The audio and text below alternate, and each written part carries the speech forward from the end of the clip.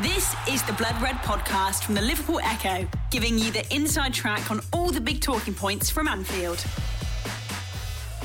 Just what contact have you had with the Egyptian FA? And is it definite that Mo won't be called up for international duty next month? If so, how beneficial would that be? No, no contact yet. And Mo didn't say anything so far, so we'll see. Would be beneficial though. We'll check on team news then. Yeah. Obviously, Joe Gomez has had a setback in his recovery and had surgery. Just wonder if you've got a time frame on him. On Alden, Henderson, Lovren, will they be fit for the weekend? This Trent Alexander-Arnold fit to return as well? It was all pretty quick. So Joe's surgery, yes, worked pretty well. And time frame is always difficult, but it's was it 4 to 6 weeks to return to play? So hopefully that's the case. We work on that. Trent trained yesterday first time. Didn't mention any issues, so any problems. So after 3.5 weeks, first session. So we need to see what we do with that. And what about the other? Jordan Henderson trained yesterday as well. First time. It's not that long a break, but it was a muscle issue what he had, obviously. So we need to have another look today. Gini, trained yesterday, completely normal. No, it's that's how it is, and but I can't. I don't know in the moment, so we have to see. I love him. No. Dan is not available. Have you got time for him on No, we work obviously on the Bayern game. We can imagine, but we don't know exactly. Obviously, I've got to bring it up. Another turn in the title race this week. What message do you give to your players when obviously the position at the top has changed, but the results have not been disastrous for you? Obviously, though, that gap has diminished now and gone, and City have overhauled you at the top, albeit they played that game well. Oh, it's obviously that's getting exciting now. So it was never a doubt that it will happen. So that's was always clear. I don't think that anybody thought that we will be top of the league with 12 points between us and another team and 3 games to go or something like that, or would be the end of April or something like that. That was always clear that it will be tight until the end. The good news are still that we are in that, but of course we have to, for the only chance to improve our position, even when it's a good position, is by winning football games, and that's why we have another chance on Saturday when it's or tomorrow. Even when it's a very tough game again against a really good side, but that's the plan actually.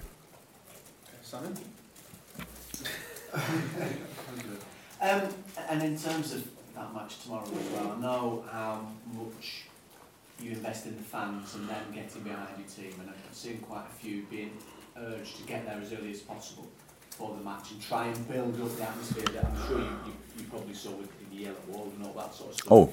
So in terms of it actually happening now at Anfield, how much of a boost or a benefit could or might that be for you and your team?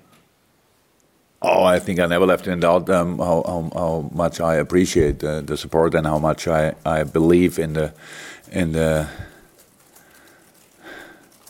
help of support. So that's how it is. It's always a massive plus.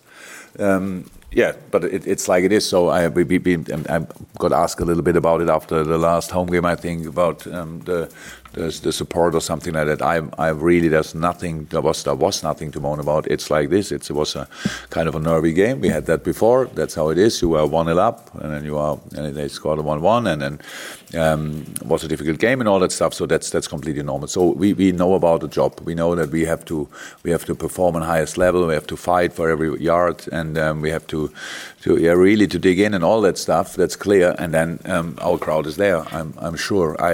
I'm not sure if I experienced yet that the supporters are there early. It's completely different to Germany, obviously. In Germany, they are 1.5 hours. A lot of them are already there. That's different, but I'm long enough here to get used to it. So that's no problem. But of course, would be nice. And I think that's when I said it. Now it's getting excited. That's how it is, and I can imagine. It was always clear that there will be games where you really have to keep your nerves. Everybody understand on the pitch, stuff like that. We had that in the past. We'll have that in the future. So that's part of the game. And so the good thing is we pretty much know all of us know what we have to do, what the job is to do. We on the pitch and the people in the stand. So I'm really looking forward to it. And I know it's a 3:00 kickoff. It's not that dark. That early anymore. It's not dark that early anymore. That's how it is. So I'm not sure if we need a floodlight still, but we can create an outstanding atmosphere. And I think everybody who saw matches in the past knows what atmosphere, how big the influence is.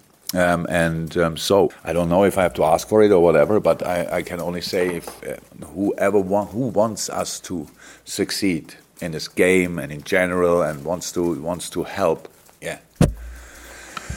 I don't have the English impression or saying for it, to be honest, but it's like shouting your soul on the pitch. So that's how we say it in German, I think, or something like that. So it's a big one, like all the others. We have 15 plus X games left in that season. So that's the decisive third of the season. We create the basis for this finish. And a very good basis, and we had a few problems, injury-wise, illness-wise, and all that stuff, and that led to performance, not a perfect performance and stuff. That's all clear, but everybody's fighting for either way, for something. The league, the best position in the last couple of years, the European League, and all that stuff, or Champions League, or the Championship. So that's how it is. We respected that always, but we will show. We have to show it on the pitch. We have to show it on the pitch that we are really ready to fight. And now we come to that back. And the people on the stand have to show that they are ready to fight as well if they want to show it. That's how it is.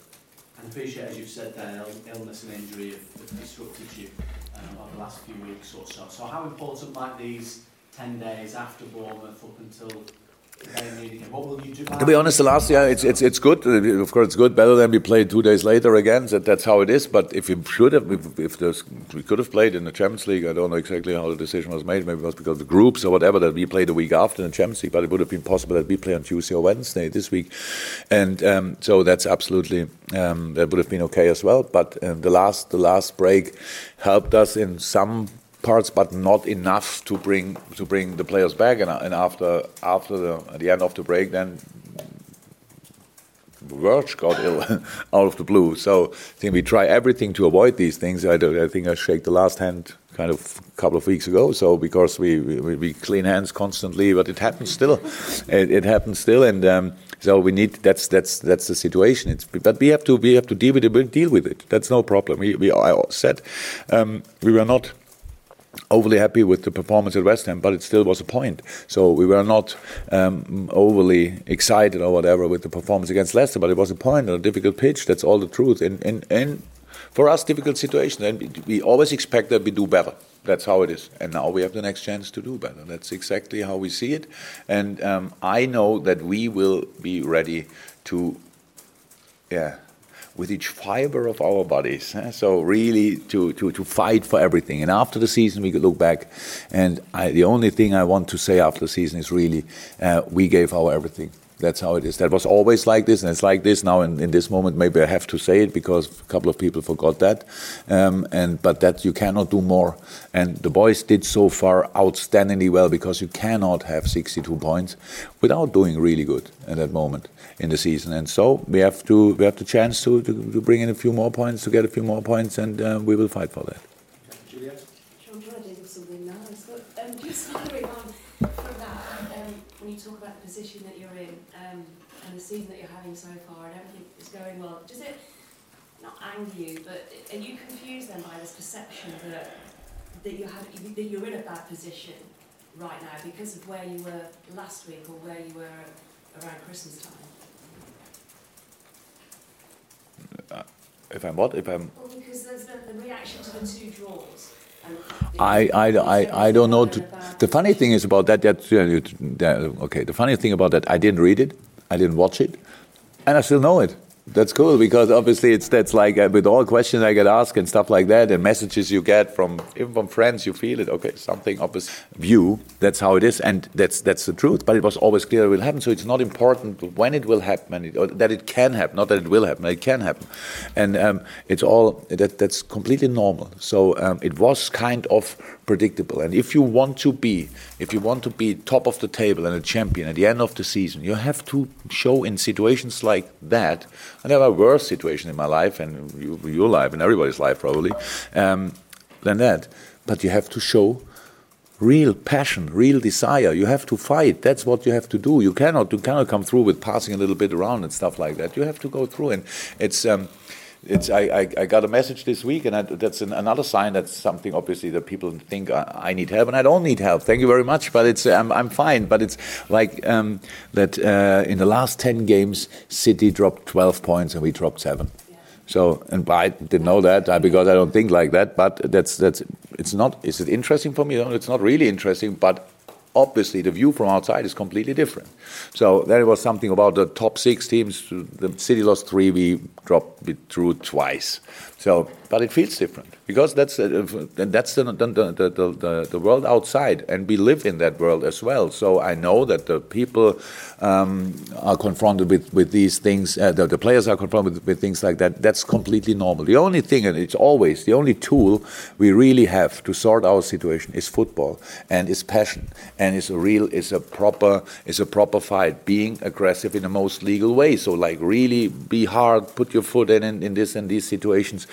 And that's what we will do. And that's what we did last year in a pretty similar situation, just not with the same target exactly, but it was like that Chelsea was chasing out like crazy. We wanted to go to the Champions League. It was a similar situation. We had a very small squad in that moment and had to play Champions League quarterfinals, semifinals, and all that stuff, and winning pretty much each Premier League game, which is a difficult job to do. But we are used to that, and now we have to show that we can do it still. That's all. You don't have a nice question, so you want to say nothing. That's, by the way, that's a good idea. But nothing's bad. In terms of the break after the Bournemouth game, are you planning on taking them away again?